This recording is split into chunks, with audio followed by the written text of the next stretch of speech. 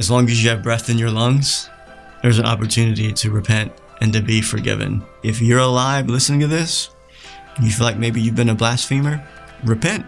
Yeah. Turn to Christ. From Living Word Church, you're listening to the Living the Word podcast, encouraging you to walk steadfastly in your Christian faith. Welcome to Living the Word podcast, where we seek to love Jesus with all of our hearts, our souls, and yes, that processor between our ears too.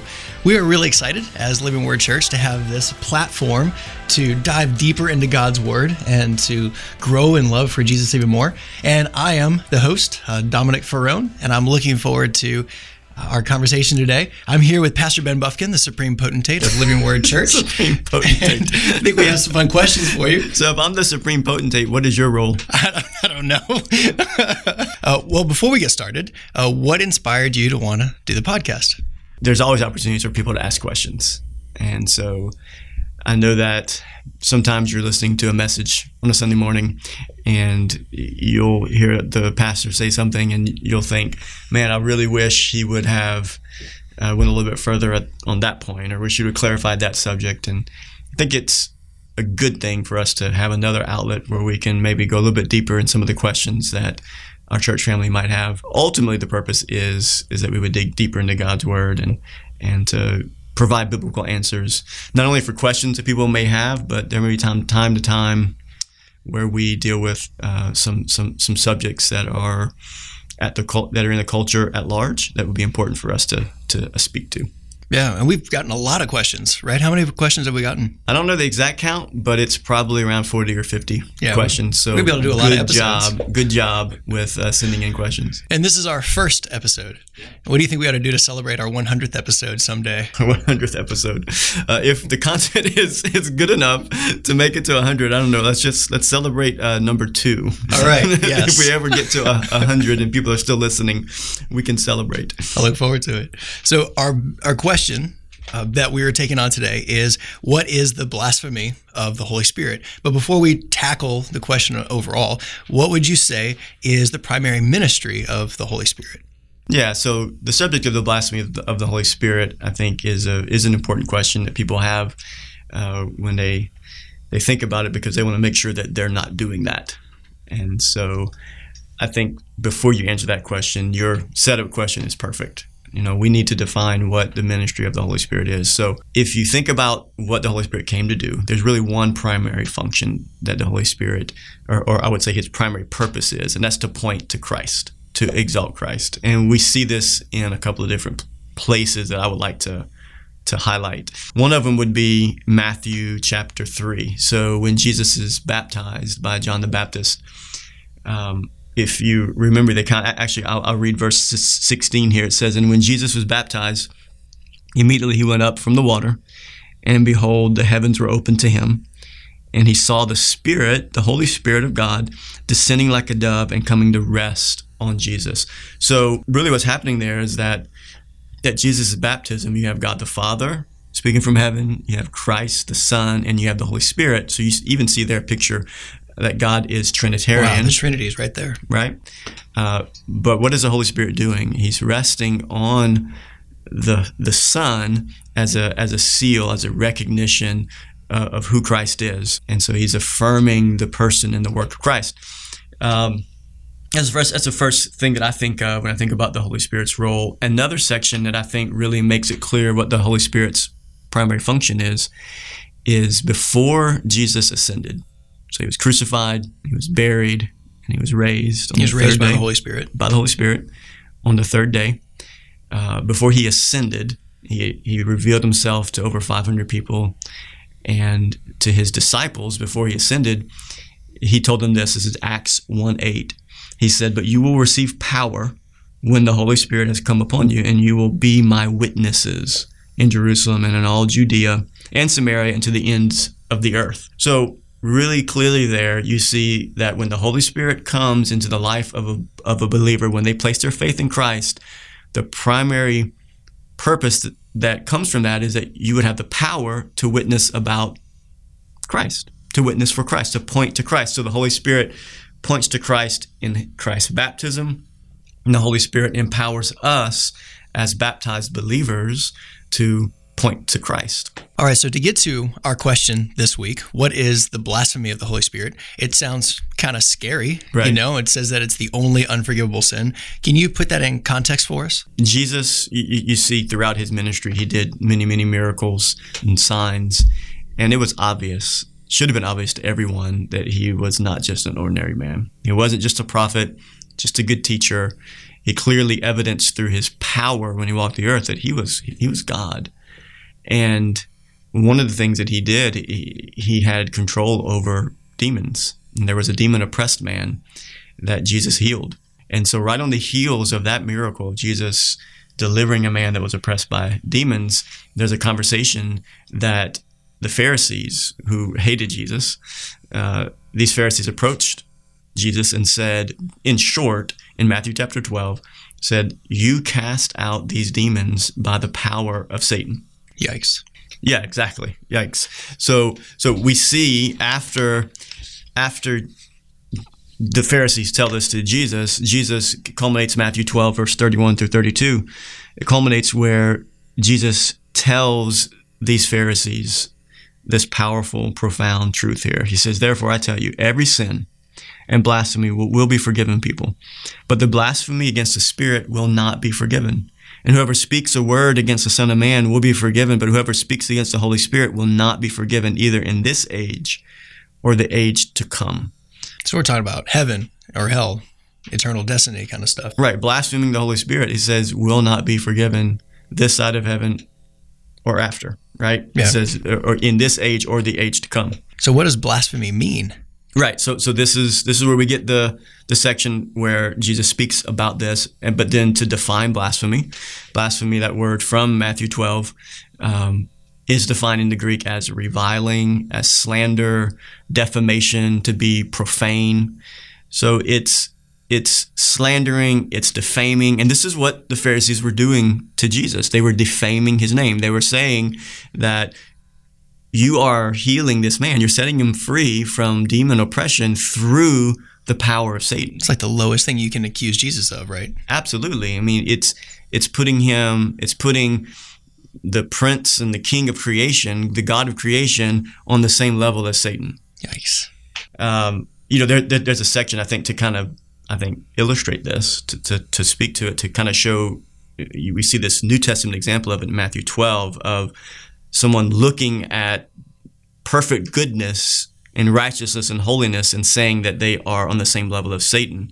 We see an Old Testament picture of that in Isaiah. The prophet Isaiah in chapter 5, in speaking to God's people and speaking to the leaders of God's people, he says this. He says, and starting verse 20, he says, "Woe to those who call evil good and good evil, who put darkness for light and light for darkness, who put bitter for sweet and sweet for bitter."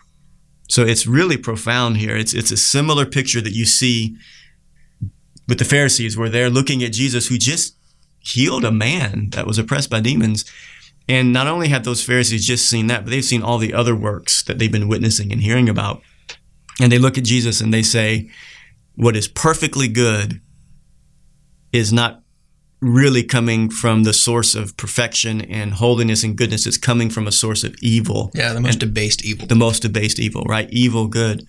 When I think about that, I think about our culture. Yeah. And like you see people calling good evil and evil good. It's everywhere. Yeah. Well, when I think about it, I think of the abortion issue. Yeah. Everyone, they all claim everything has to be based in science, right? Science, science, science. You can't believe the Bible because of science. And then suddenly the topic of abortion comes up and it's all about my truth and, my feelings, what I think is best. It's looking at one thing and then immediately calling it the opposite of what it is. Yeah, it's an ignoring of the reality that's right in front of us.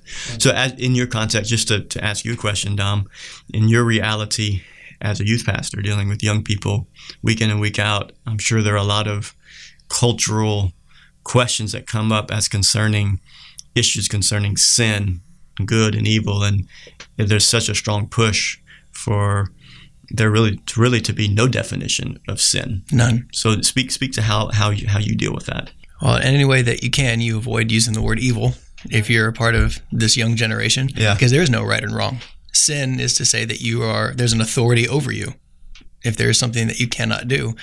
And the idea of my truth is one of the biggest issues out there, and that's what opens the floodgates for the homosexuality wave and tidal wave that's taking over the country. As long as what is right and wrong is not based on an authority outside of ourselves, but based on my truth, then I can redefine God as however I want. I can define Christianity however I want, because it's not based on an objective standard. Right. And for Jackie and I, this hurts a lot. We have students that we love to pieces that are blinded by their own views that they've chosen of how to view God.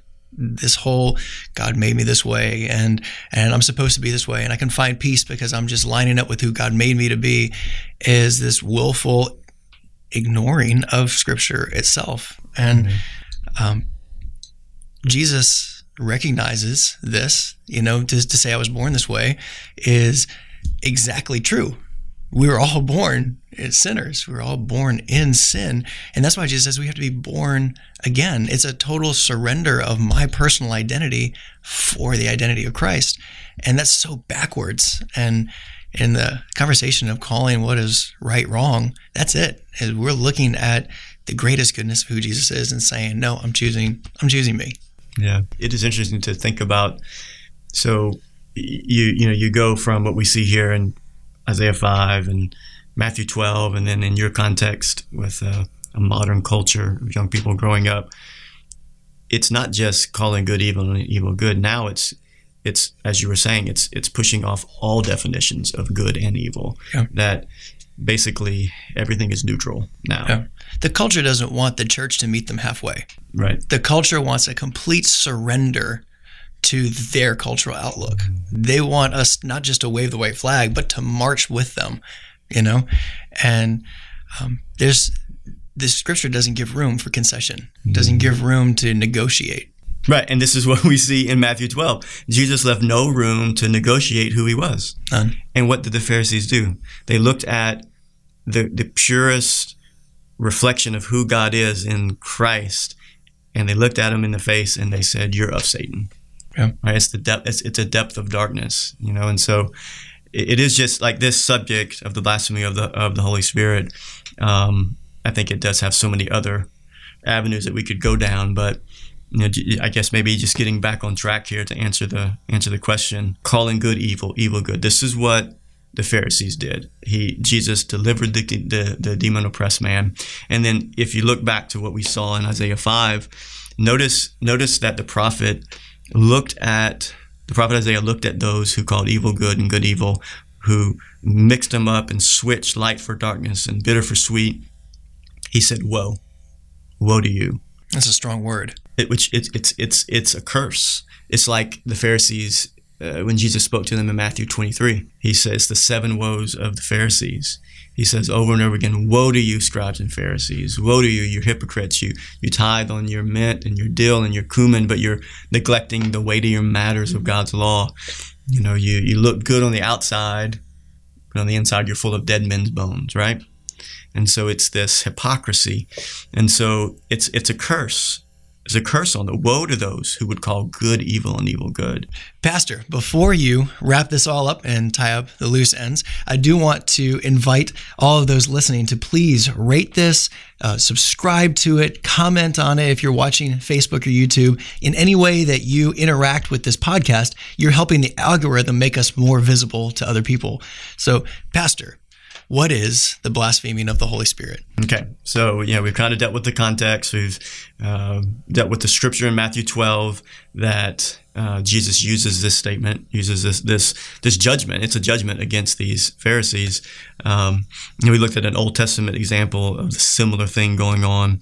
So putting it all together, the Pharisees look at the works of Jesus in delivering the demon-oppressed man, and they say, "You did it by the power of Satan."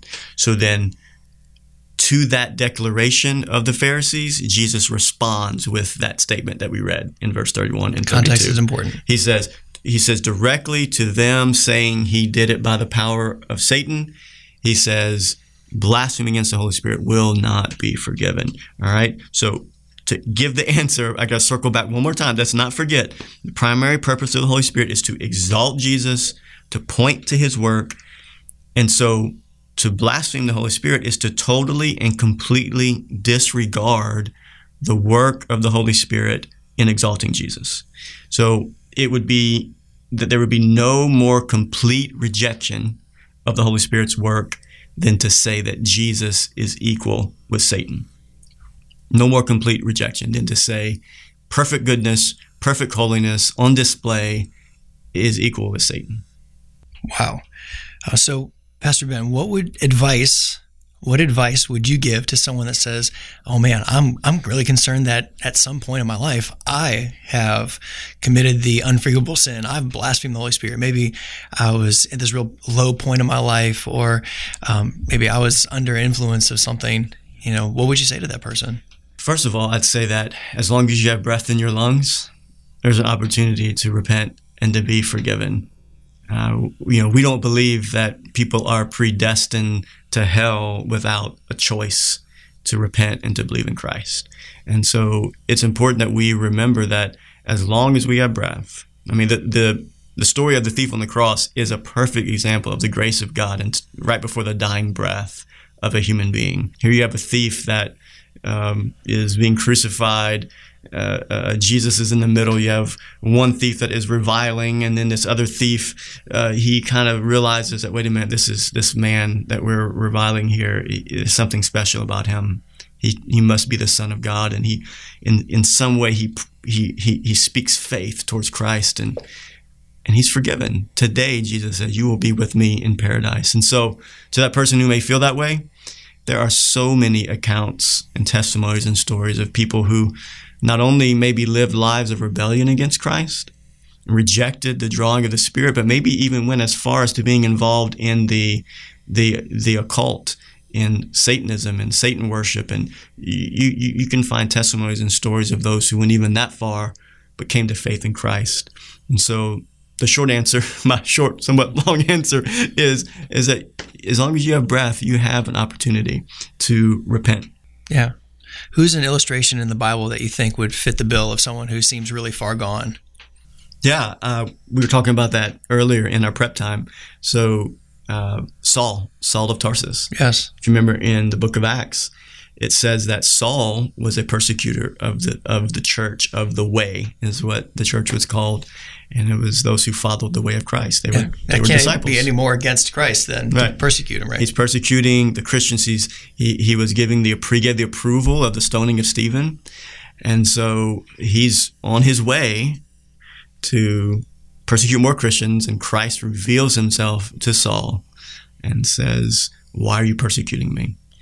He's converted. And later on, the Apostle Paul, he was Saul. Christ changed his name to Paul. When Paul describes himself in his letters, he says that he was a former blasphemer. Whoa, there's that word again. A former blasphemer.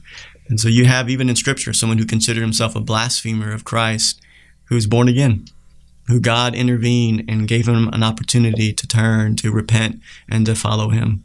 Yeah. So I feel like it'd be good for us to give just a succinct answer, kind of just one final succinct answer to the blasphemy of the Spirit. And I think what I would say is this: to blaspheme the Holy Spirit would be to completely and totally reject the work of Christ and to die in that rejection. So as long as you're breathing. That's the only unforgivable sin, is to die in a state of rejection against Christ and his work, which is what the Holy Spirit points towards. So you're blaspheming the Holy Spirit's work of pointing to the work of Christ for forgiveness. So if you're alive listening to this, you feel like maybe you've been a blasphemer, repent. Yeah. Turn to Christ. There's someone that you love. There's hope. Absolutely. Absolutely. No, it's beautiful. So what you're saying, Pastor, is that if you're actually concerned about blaspheming the Holy Spirit, it's probably evidence that the Lord is working in you towards the exact opposite. Absolutely. One of the proofs that you're a believer is the Holy Spirit is at work in your heart. And you feel the weight of sin. You feel the weight of sin. You feel the weight of the things that are moving you away from Christ, right? That are the conviction of the Spirit working in your heart to draw you towards Christ. And so I think if you're worried about it, it's a sign that the Spirit's working in your heart. And that, just a little segue too, when we think about blaspheming the Holy Spirit, Scripture talks about grieving the Holy Spirit. Don't grieve the Holy Spirit. Really grieving the Holy Spirit is sin. Blasphemy against the Holy Spirit is sin. And so when we sin, we grieve the Holy Spirit. Well, thank you, Pastor. Thank you so much for dealing with kind of a tough question. And I wanted to let everyone who is listening know that episodes are going to be coming out perhaps as frequent as twice a month. Remember to like, subscribe, rate, review. And you can submit a question by going to livingwordhoma.com and submit something for us to wrestle with and answer biblically. You can find the podcast on Apple Podcasts, Spotify, SoundCloud, and YouTube. On our YouTube channel. Fantastic. Living Word, may you live the Word this week and go beyond just the head knowledge, but actually put it into action. Let's love the Lord with our words, with our thoughts, with our actions, and how we treat each other. It's been fun, Dom. Yeah, it was a blast. Episode 1. We did it. I don't know. Excuse our progress. This is the first time we're trying to do a podcast here, so we don't exactly know what we're doing. Takes the first step to get to episode 100. We're got to start somewhere. This may have been a rough start. We apologize for any awkwardness that came across, but we're trying our best. And thank you guys so much for sending in questions, and prayerfully this will be a benefit to you. Appreciate you guys. Thank you, Dom. Love you, Living Word. Love you, Pastor. Thank you so much for listening to this episode. If you would like to submit a potential question, a topic, or an idea for a future episode, or learn more about Living the Word podcast, you can visit us at livingwordhoma.com. We would like to say thanks to all of you who subscribed, shared episodes, and left reviews. Living the Word podcast is a production of Living Word Church in Houma, Louisiana, under the leadership of Pastor Ben Buffkin. Our prayer is that you will remain faithful to living the Word.